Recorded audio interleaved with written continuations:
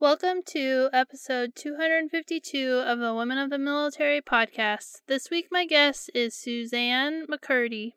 Suzanne started looking into the military later in life. She was 26 when she joined ROTC and then commissioned 2 years later at the age of 28. Because of this, she often became the mother hen of the group and was entrusted with the responsibility of taking care of others. She ended up leaving the military after marrying her husband, who is a warrant officer in the Army, and she struggled in her transition, but she has found purpose again through her work at Instant Teams. I really enjoyed getting to hear her story, not only about her time in the military, but how she decided to leave the military and the discussion she had with her husband and deciding which one of them would get out. And I really hope you enjoy this interview. And before we get started, I want to remind you that you can always listen to Women of the Military podcast on Wreaths Across America Radio on Fridays at 7 p.m. Eastern and Saturdays at 11 a.m. Eastern. And you can listen on iHeartRadio, the TuneIn app, or Odyssey. And with that out of the way, let's get started with this week's interview. So, thanks so much for being here, and I'm so excited to hear about your story. Same. Thank you so much. I've followed all you're doing for a long time, and it's so important that we all share and come together. And it's something that I think I feel like we failed to do, especially when I was in service, to really connect. Yeah, I think we forget how important it is because we're so busy, like doing all the things, and then we get out and we start our lives and we forget, so it makes a lot of sense. But let's start with your story of why did you decide to join the military? So I definitely didn't have a traditional route, so to speak. I was 26, never thought that I would join the military ever. But I was working at a bank and I was head teller. I had maybe like 2 years of college under my belt at that time. I really had no idea what I wanted to do. And the owner of the bank, it was a small town bank, offered me my own branch. We're opening a new branch and I want you to run it. And I could not bring myself to take that role. I felt like I was committing myself to that job for the rest of my life. And I didn't like it. I felt like, where can I find a career where my job will have meaning every day? And I have 21 cousins and 11 of them were active duty. So I knew about the Air Force. And so I quit my job there and I went and worked part-time at Sonic, and I went back to school, and then I went to Air Force ROTC and commissioned when I was 28. But I just felt like I needed a job and a career where I felt like every single day I was working to make a difference in the world. And the military just really fit for me. So that's where that came about. Yeah, that is a very different story. I loved hearing that you were so much older and then you were like, this is not what I want to be doing for the rest of my life. I need to find something else. And that led you to the military. So when you went to ROTC, you said you were 26. Is that when you started looking into ROTC and then you just did 2 years of school and commission? How did that all work? Yeah. So I went to, I was in Dallas, Texas area at that time. So I went and I found an Air Force ROTC. And, everybody has a story, right? Where they were going to join one branch, but that recruiter was at lunch and they ended up getting taken up by this other branch. And truthfully, it came down to the schools that were closest to me geographically had Air Force ROTC. And so I went in and talked to the commander there and said, hey, here's what I want to do. Can I do it? Can you take somebody who is at their later years in school and finishing these up? And he said, yeah, absolutely. So I had to fast track some things. And I feel like I want to say very lucky, because I had not prepared to take any test. I had not prepared. I didn't know I had to do any of these, but to go to field training, which is the training between your sophomore and junior year. All ROTC cadets have to complete those 28 days. It's like our basic training. But to even do that, you had to, pass these exams to even be a part of the Air Force. And so he's like, well, we have one this Saturday. Are you ready to take it? And I thought, nope, but I'll give it a shot. Luckily, I had no interest in being a pilot. I'm very self-aware that I am not pilot material. You need to have a very, I would say, certain personality to be a pilot. My husband's a pilot, and I can say that they're definitely a personality trait. So I passed the test and was able to go to field training that summer. And when you come back from that field training, you contract. So you basically are saying, like, okay, I'm committing to when I graduate, I will join and be active duty. And here's my commitment time. So that's when I got back and contracted. So yeah, it was very lucky. I think you do have to do a full 2 years. I believe there might be a couple of waivers, and of course that has changed since I went through. But generally, individuals need to do at least 2 years of ROTC to then commission. So you did field training before you had done any ROTC. So you were like, did you know how to march? Like, that just seems so No, crazy. I did. I guess I came in at like the very end of the semester before. Okay. So I had a little bit. But not very much. Not very much, no. But I tend to be very, sometimes being stubborn can be a great thing, because when I set my mind to do something, it's going to happen. And I will climb over any hurdle that comes my way. So I just said, all right, I'm going to do it.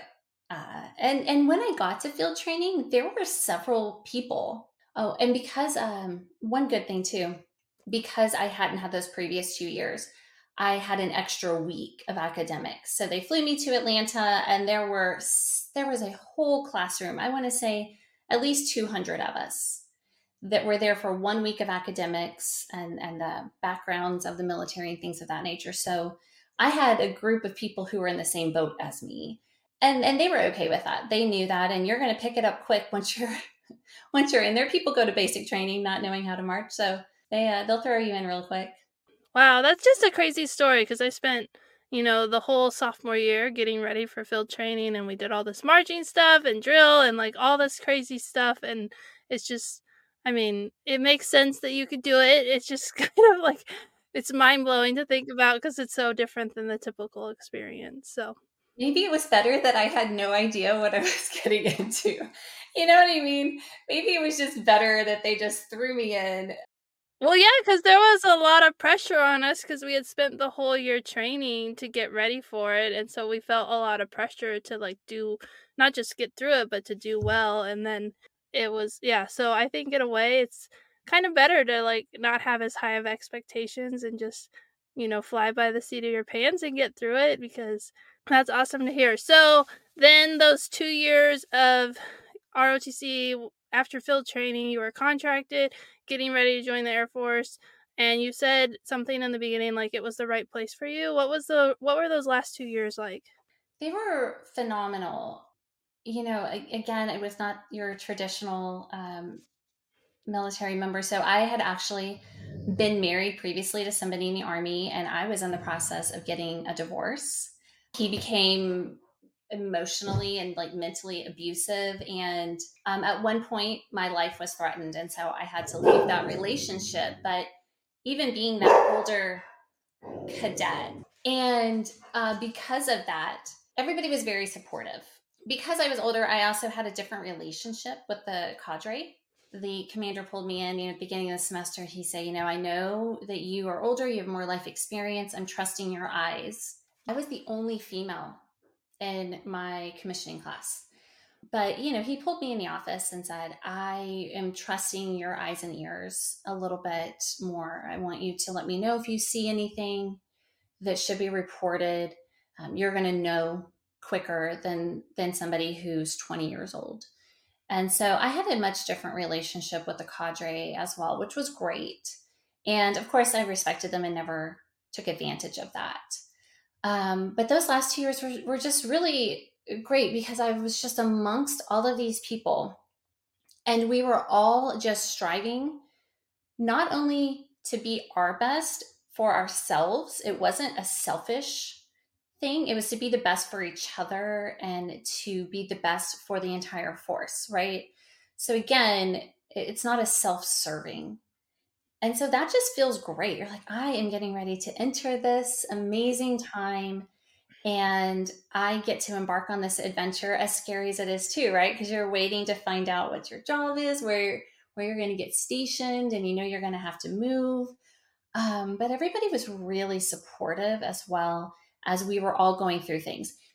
It's so interesting, you know, and I know you know this, and most of the listeners know this too. But you form bonds with people, even in the 28 days that I was in field training. My roommate from field training actually just came and stayed a week with me, and her and I stayed in contact. Every time, you know, everyone goes to Maxwell.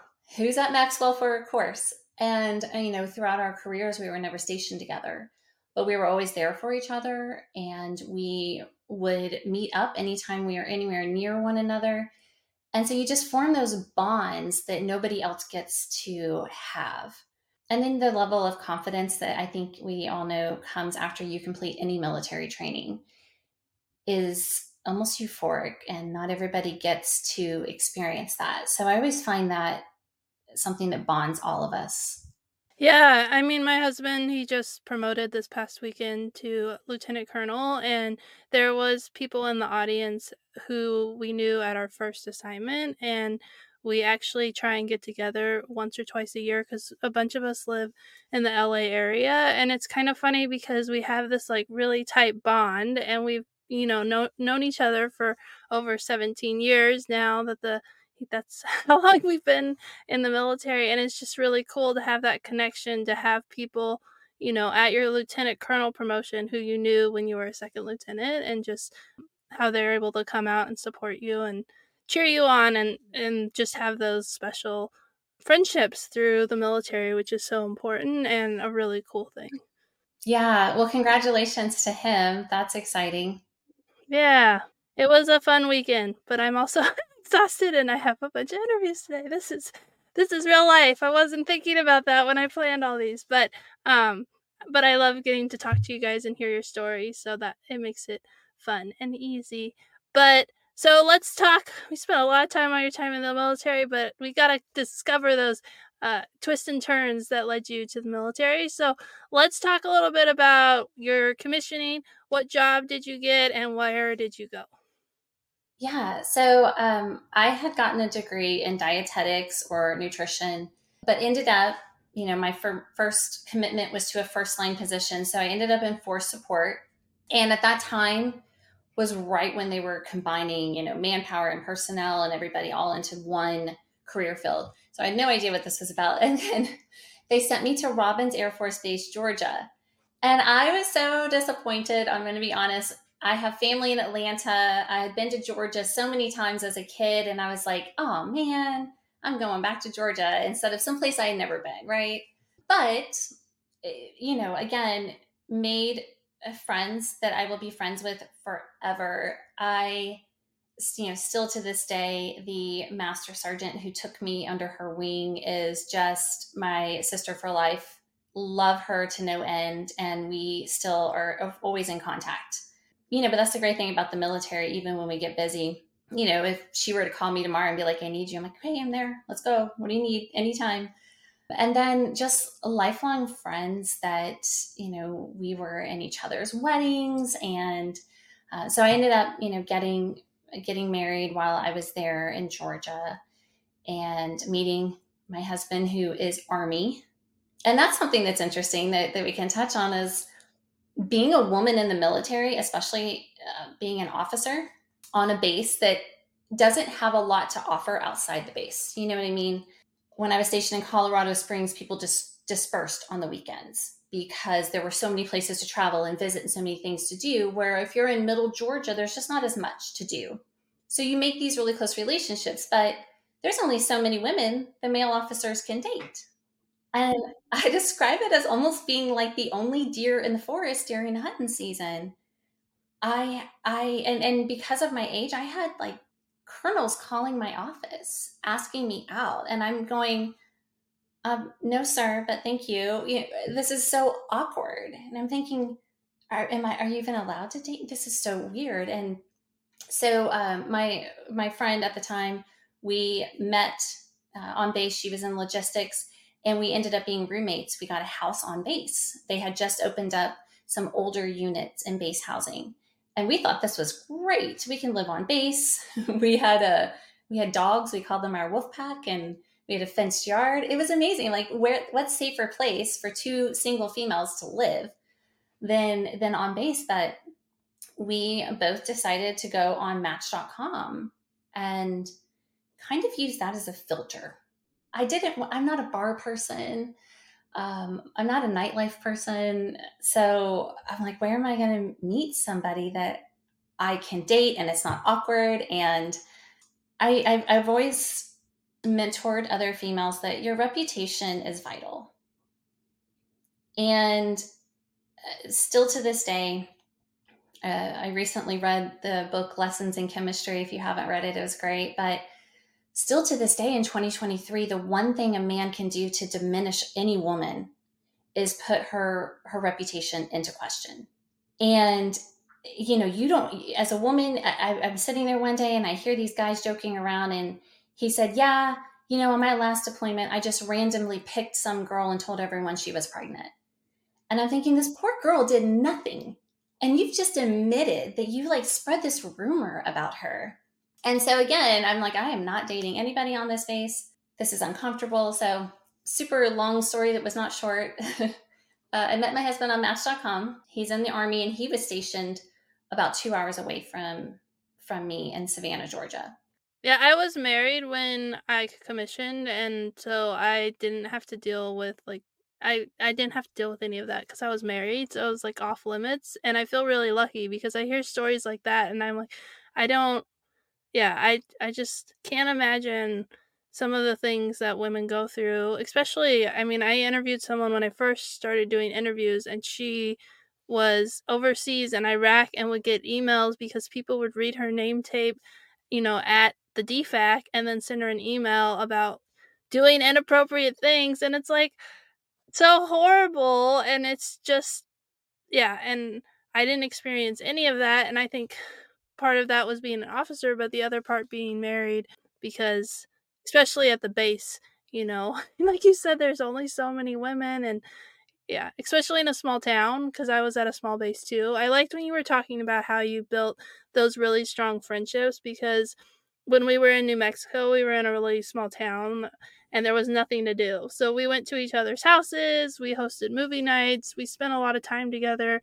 Here in LA, we try and get together, but everyone has so much stuff going on, and they just disperse. And it's also harder now that we're older and we have kids and families, and so it makes it a little bit more difficult. But it is really nice, I think, as a lieutenant, to be in a really small base. It's kind of like, oh, I don't really want to go there, but they make these really great friendships because there's nothing to do except hang out with all the other lieutenants.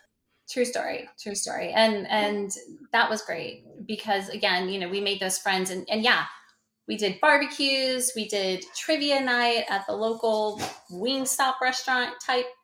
It was an off the wall place, but yeah, Warner Robins has grown. It's just there's not a lot to do in Middle Georgia, and those friendships are forever. We all have our little group, and I still see those memories pop up, and I still keep track of people. And then one of my favorite commanders from my active duty time, she just messaged me. She's like, I'm going to Robins. Tell me where to live and where to put my kids in school. So I had to, connect her to a few people. So it's been 10 years since I lived there. I don't know where to live anymore. I lived on base. Right. And you didn't have kids, so. True story. That was not a concern then. Yeah, well, that's really cool to hear about how you guys connected and spent time together. And you said your husband is he still in the Army? Yes. So he is the reason I got out. And I like to talk about this because, and he is still salty because he wanted to get out and follow me around. That's hilarious. He did. And I do have a very supportive husband, because so often it is the woman who gets out. And he's like, I would get out and follow you around. I outranked him. He was a warrant officer. I didn't know what warrant officers were when we first met. I had to ask somebody if I was allowed to date a warrant officer, like what's the difference. But our deciding factor, because once we did have kids, and let me preface, we spent 4 years stationed apart. We didn't even live together before we were married. And after we were married, we didn't get to live together for almost another 2 years. And we didn't have a strong family plan.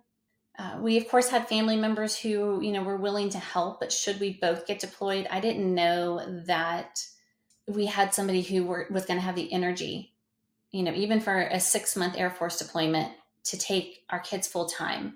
The deciding factor was that my husband had 5 more years of service than I did. And so if I had stayed in, we would now be retiring in 6 years, whereas now we're going to retire in a little less than 2 years. And we were both joined kind of older, so we're both 43 now, and that was the deciding factor in which one of us was going to get out.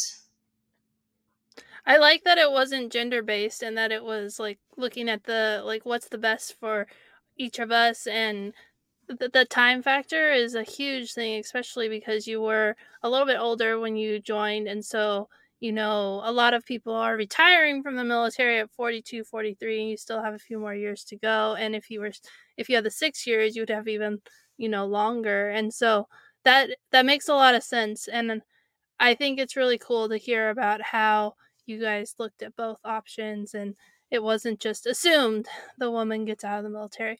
1,000%. And that time difference also, looking at it, wasn't even, yes, it was absolutely about our age and when we were kind of like wanting to retire from the military, but it was when our children, what were their ages going to be? So, me staying in another, 6 or 7 years at this age was going to put my kids, hey, we're going to have to move for your high school years. And we thought, man, we're going to be done moving before they start middle school.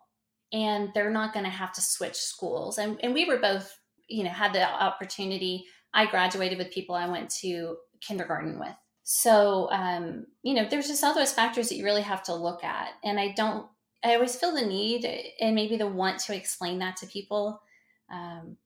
So they understand a little bit more about that. And sometimes he's still like, man, we could be living the Air Force life. But it's all working out well at this point too.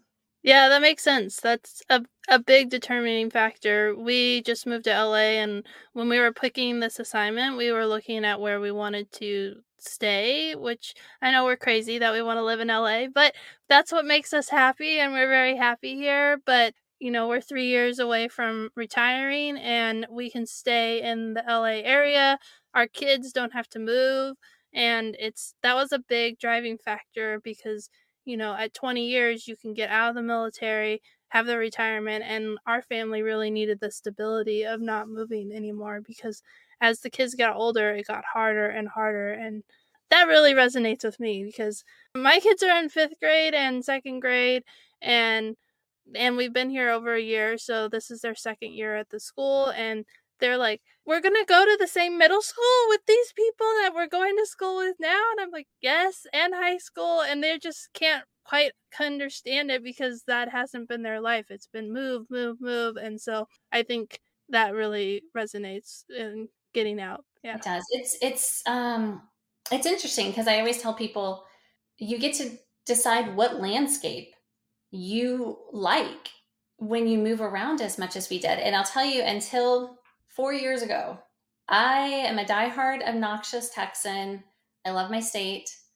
I told my husband when we got married, we will retire in Texas or we will retire separate.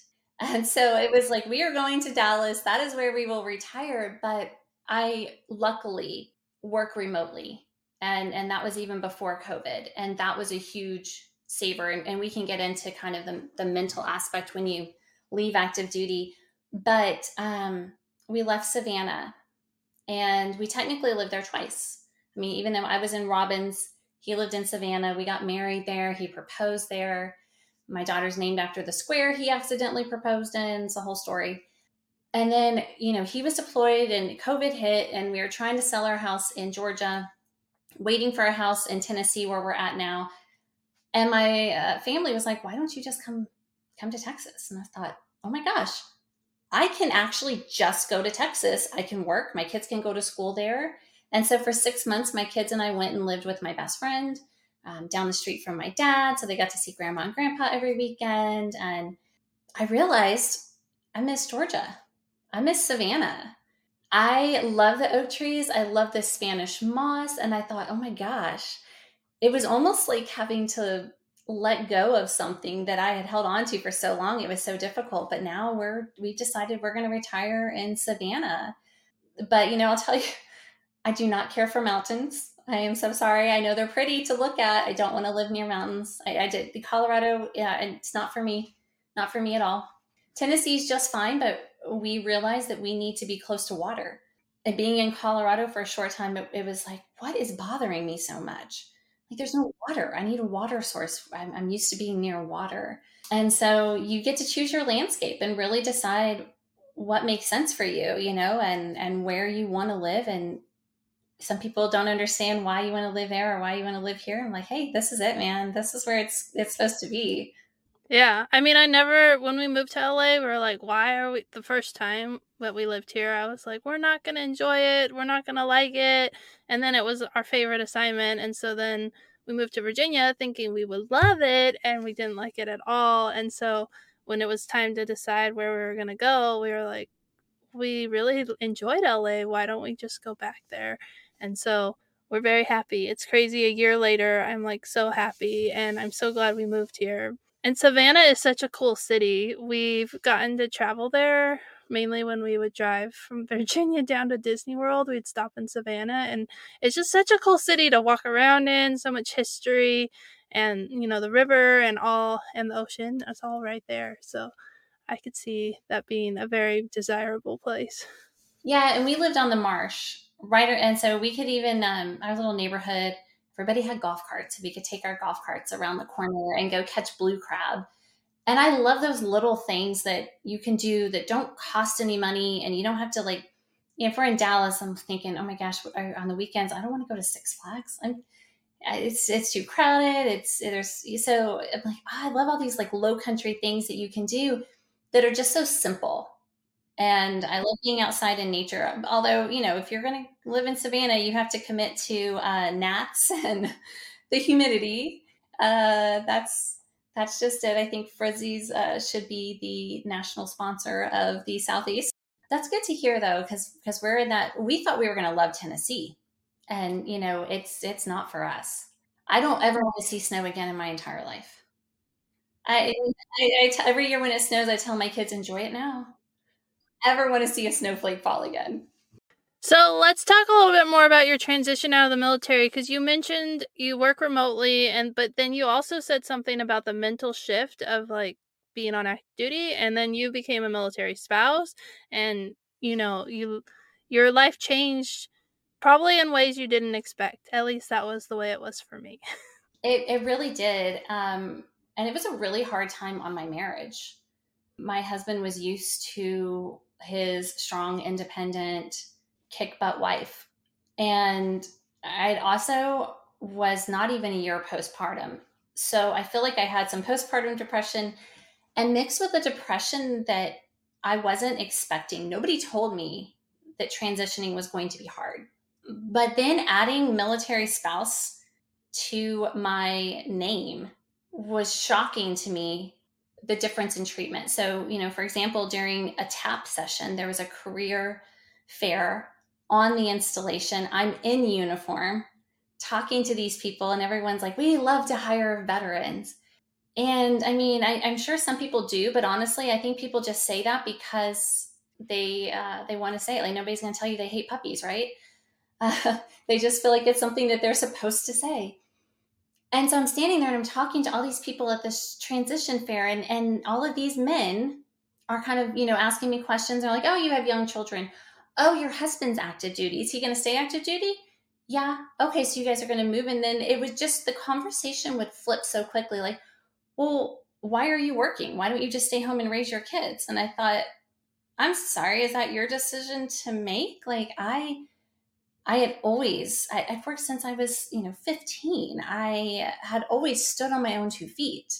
And it was just such a kind of gut punch. And then I really became discouraged and thought, okay, well, how am I supposed to work with children? And I let them influence me, and that's just the cold hard truth, that I absolutely let them influence me. I decided to go reserves. And at the academy, I was able to go on to man days. And so I was reservist, but I was working on active duty orders. And then my husband got orders to move. And I was like, well, there go my orders. And there were no Air Force bases near Hunter Army Airfield unless I wanted to try to, commute and live in Robbins and go back and forth, should I be able to get on man days there. And so that's when I was like, well, this is tough. So, I got out, and we're in the Savannah area, and I've got these 2 little kids, and I had all this experience, and I had my degree, and I thought, okay, and I didn't really want to work in nutrition. I wanted to be a little closer to home, and to do that was going to require some crazy hours. My husband's a pilot; he flies nights. I don't have that option. People were offering me jobs, well, you can answer phones for $10 an hour. And I thought, okay, well, I mean, I'll take something, because I'm just eager to work and have something to do with my time. And of course, I dabbled in the MLMs, just like, what can I do to make money but still be here for my family? And I went through a deep depression for sure. And just like, what do I do now? So then I poured myself into working out, right? And running races, and working as much as I could. But I was working just to pay for childcare. That was frustrating for us to be on one income. And, nowadays it really takes 2 incomes for the most part. And I felt like I had lost my identity. I didn't know who I was anymore. I didn't know how to behave. The first time I had to dress myself for work, I about had a nervous breakdown. I'm not much of a girly girl. I don't like dresses and high heels. That's another reason I love the military, right? Like, do not want to do that. So that was really tough. I found out about the company I'm with now, and they had a scholarship for business development. I had no idea what business development was, but it turns out my stubborn, pain in the butt personality was perfect for business development. It's driving the revenue to the company. So basically business to business sales. But even when I transitioned into that, I was still searching for a title. And it wasn't like I ever ran around like, I'm Major so and so, and that was never me. I took being a leader as taking care of people, and that was that. But when you do have a rank and a position, you walk into a room, and already people understand how much you know, how much you can contribute, and they listen to you. So here I am walking into these civilian sectors, and people don't care. And I'm like, you guys are doing this wrong. In my head, I'm like, you guys are doing this wrong. Like, why is nobody listening to me? This is not the way this should be run. But it wasn't my place. And that was really hard for me to accept. And so it took a while, and it took therapy, and really realizing all the things from the military that I had compartmentalized. And I had to let some of those walls down, but that was not easy to deal with either. Yeah, and you touched on being a military spouse and moving, and I went to this like veteran networking thing about like building your business and, finding a job, and I was talking to other veterans, and then I was like, "Well, we're moving in 2 years." And they were like, "What?"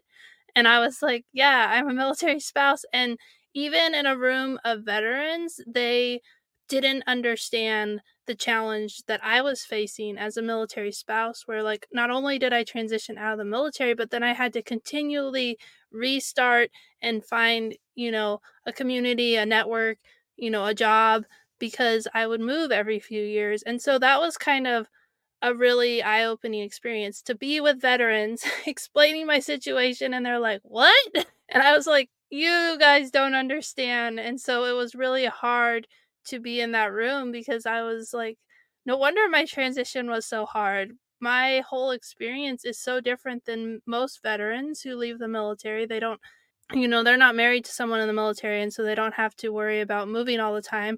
And if they do move, it's usually their choice and not the military. So you really touched on like how hard it is to like reinvent yourself, and then the rank and the title and all the emotions and everything. So much of that resonates with my story. Yeah, and nobody talks about it. And my roommate from field training came and we sat down, and it was the first time, and I'm mad at myself in a bit because I was always kind of mama bear for everybody. Like I took care of everybody. I made sure, in ROTC they called me Mama Sue. You gotta take care of everybody. You have to make sure everybody has everything. But I'm mad at myself for not reaching out to my girlfriends or my fellow airwomen. And because, there were so many things that happened to us, and we've touched briefly I don't know very many women who got out of the military that didn't experience some sort of sexual harassment or sexual assault. And I think that there's so many misconceptions on that too.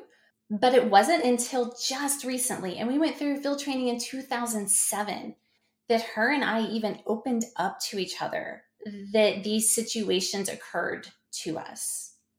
And I'm thinking, we have to talk to people. I didn't even tell my husband until maybe 3 years ago. And I think I was worried about his reaction because even on active duty, I had witnesses to certain things. And because, this situation, everybody, it's like, okay, well, you weren't raped. So is it really that bad? And that was the feedback. And I'm like, okay, they're like, well, it's not really worth ruining somebody's career.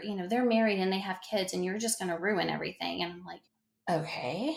And then in a few cases, I saw what happened to the women who said something. And I'm like, well, I got to stay away. And so I didn't know what my husband's reaction. Like, I think if he had said, well, it wasn't that bad, then that would have been detrimental. But instead, he had the opposite reaction of like, oh my God, like that's terrible. And I'm so glad you got out. Like, I'm so glad you didn't stay in. And then we had a deeper understanding of also some of the things that, he's been through different experiences and I've been through different experiences. And then we both compartmentalize them. And now we're having to make sure that we let those things come out and deal with them. But, there's so many things that we don't share and we don't know about. I'm still learning things about the VA.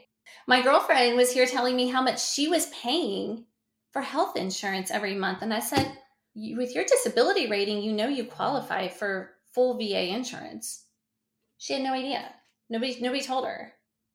And so these are things that I'm thinking, man, we have got to get better about educating one another and pulling people aside and just kind of not scaring anybody, but letting them know what could come up and then letting people know, I think, their rights.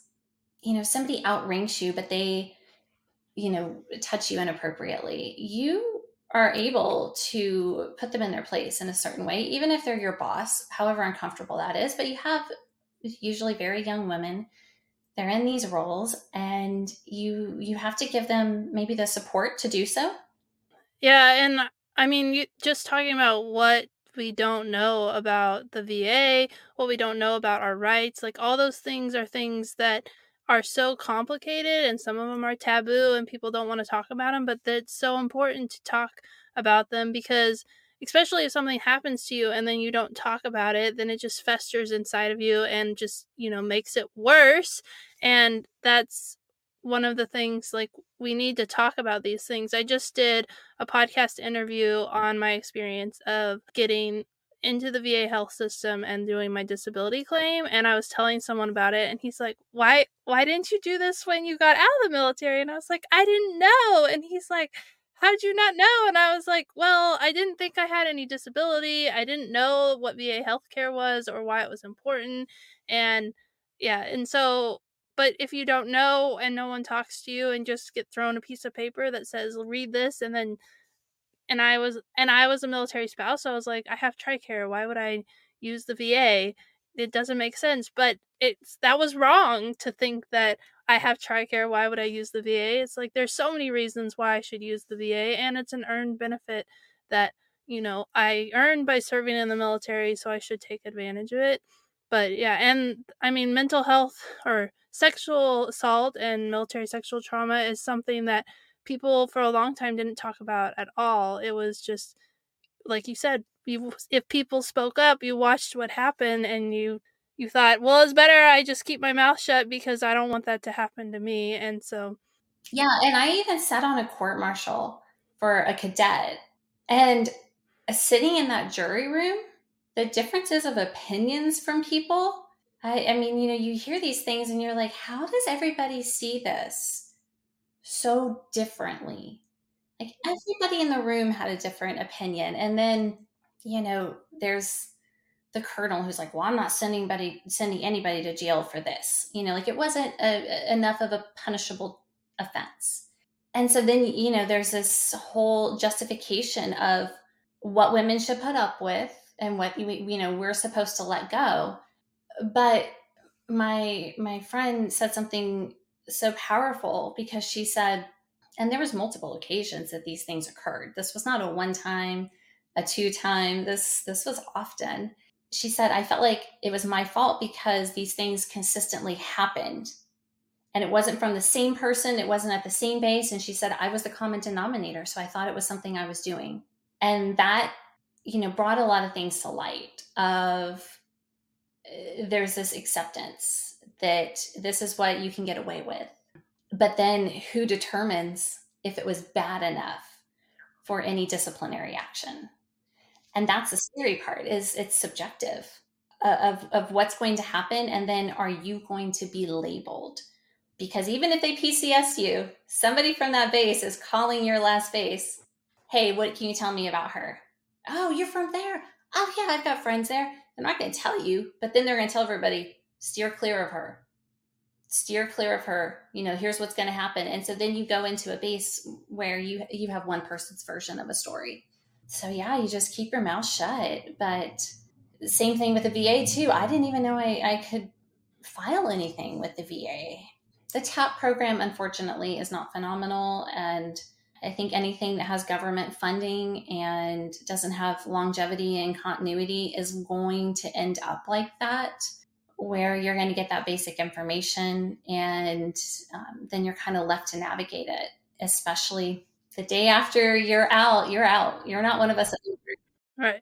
Well, and I think a week-long class, when you've spent, you spend 6 weeks the Air Force, you spend 6 weeks at boot camp learning how to be in the military, and it's not as simple as find a new job and get out of the military. Like, there's so many emotions and different things that's why people say transitioning's hard, because we spend a week going through a training that is trying to cram like 10 different things into it in just 1 week, when it should be 3 or 4 weeks long, so that you could adequately take time to go over all the things. And so instead of getting something that's detailed and really helpful, you get like everything at the 30,000 foot level, which is like just overwhelming. And so I think that's part of the problem too, is the military tries to just like push us through and check that box, and it's like, no, they created TAP because people were having trouble when they got out of the military. But a week isn't enough. I'm glad they have SkillBridge now, which allows you to work with a company. And some veterans have worked. Jennifer Volbright, she was on the podcast for episode 250 and then earlier, and she talked about how she's using her company to partner with SkillBridge and take the veterans on and like teach them about what she does, and then she's going the extra step to make sure that they find a job, because she can't hire everyone, but she can make sure that they get this strong transition out of the military. And it's not just a 1 week TAP class, it's 3-6 months of working hands on with a company, learning about your someone who is a veteran who could be like, these are the skills that you have, this is what you need to say in an interview. And so I think that's really valuable. And so if you're transitioning, look into SkillBridge so that you can get a more hands-on opportunity. And hopefully, because a lot of times it is commander decision, but those are really important, because I mean, I I got this job with Instant Teams, and I'm so thankful to the founders who gave me a chance. But there's terms that would get thrown around. I'm like Googling them. Like, what does this mean? I have no clue. Like I knew what a CEO was, but then I'm like, what's the difference between a revenue officer and a financial officer? Like, aren't they one? Isn't no, they're completely separate.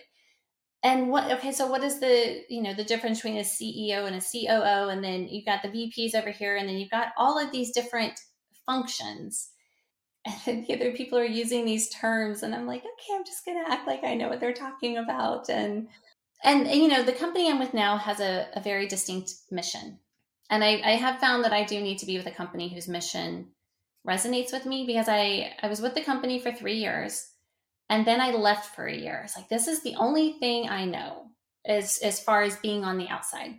I say being on the outside, like it's being out of prison or something, but this is the only thing I know, as far as my career goes. And so I was like, I need to go broaden my horizons.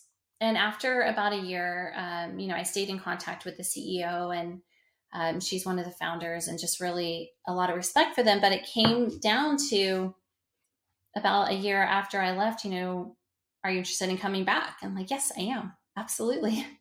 And it feels right to be there. And so I think that's important too, is you're a part of this mission for so long, and then you get out, and you can't go sell cell phones unless you were like hands down passionate about mobile devices. You know what I mean? So it has to be something that you feel like you can put as much energy into. Or that's for me, should you decide, you have to know what you're going to want, but some people don't. And so every time I find out, one of our friends is transitioning, I'm like, okay, let's hop on some phone calls, and letting them know, hey, nobody told me I was going to feel this way. Even if it's your choice to get out and it makes sense at the time, nobody told me I was going to feel this way. And I wish somebody had, so I would know why I was feeling that way. And I could have maybe had a more logical approach to it, instead of just thinking like, I don't know what's wrong with me. I don't know, why I feel like I almost can't function. All I wanted to do was sit at home with my kids and not do anything. And so it took a while to find myself again, and so many resources that I'm like, okay, here's, you're getting out in a year. Okay, here's where I want you to go. I want you to go schedule calls on Veterati. I want you to go to ACP, because they're going to give you a mentor for the next year, and meet with these people. You have to let people help you.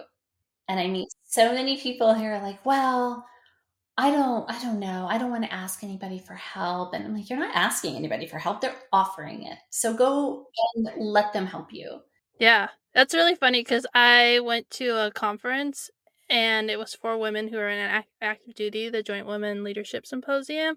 And as a veteran, I was like, I have all this knowledge to share to you. And they kept going to all the active duty people and asking them questions and talking to them. And I was like, you guys don't understand like what you're missing. I'm not saying I'm amazing. I'm just saying I have all this information, but because they were like so focused on the mission, they weren't thinking about transition. They thought they got transition in the bag. I'm in the military. I can do this. And they didn't have the same kind of response towards me. And so it was really interesting to watch that happen and realize like there's this big disconnect between like people on active duty and then veterans. And I would say like veterans are like more than 5 years out, because it takes like 3 to 5 years to find yourself after leaving the military and finding all those resources and getting that knowledge. And so I think, yeah, your story really resonates with mine, and I hope it's resonating with our audience. And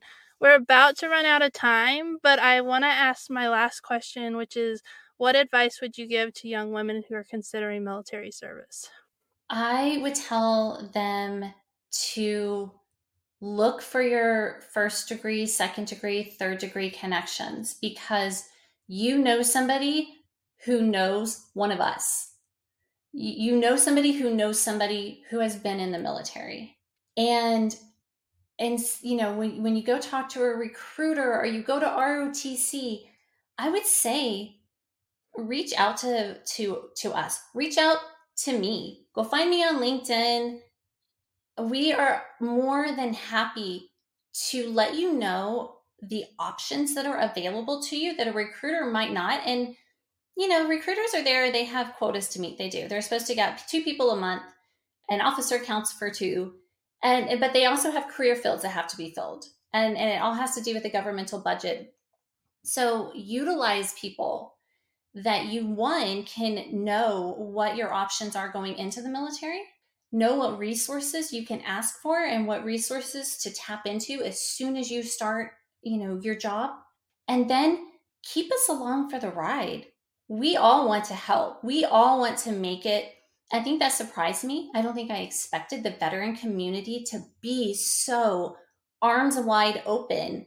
Absolutely, we're here to help you. I was in shock, but we're all here to help. And please, please, please utilize and listen to more than one person. You might find somebody who's a little salty. So take that with a grain of salt. But definitely, please don't be afraid to approach anybody, because anybody who has struggled and gone through something wants to help people to not have as hard of a time. Yeah, and that's why I created the Women of the Military Mentorship Program, so that young women who are looking to join the military have someone to talk to. And when there's not people on my list, sometimes I reach out to people on LinkedIn, and I've had people say, well, they're not on your official list. I'm like, it doesn't matter. They're a veteran. They'll help you. Like, I reached out to them and they said they would help. And so you're right. The veteran community, their arms are wide open to help. And we want to make sure you have the best experience. And there's so much about the military that everyone joining can't know. And so reach out to veterans and hear their stories and get their advice so that you can find the best fit for you and get as much information as you can. Yeah, add me to your list. Okay. So I'll send you the link after the interview and I'll put it in the comments so that people can find it. Thank you so much for being brave and sharing your story, and just for all the ways that your story resonated with me. Hopefully it resonated with everybody else as well. Thank you so much. Thank you. Thank you for all you're doing.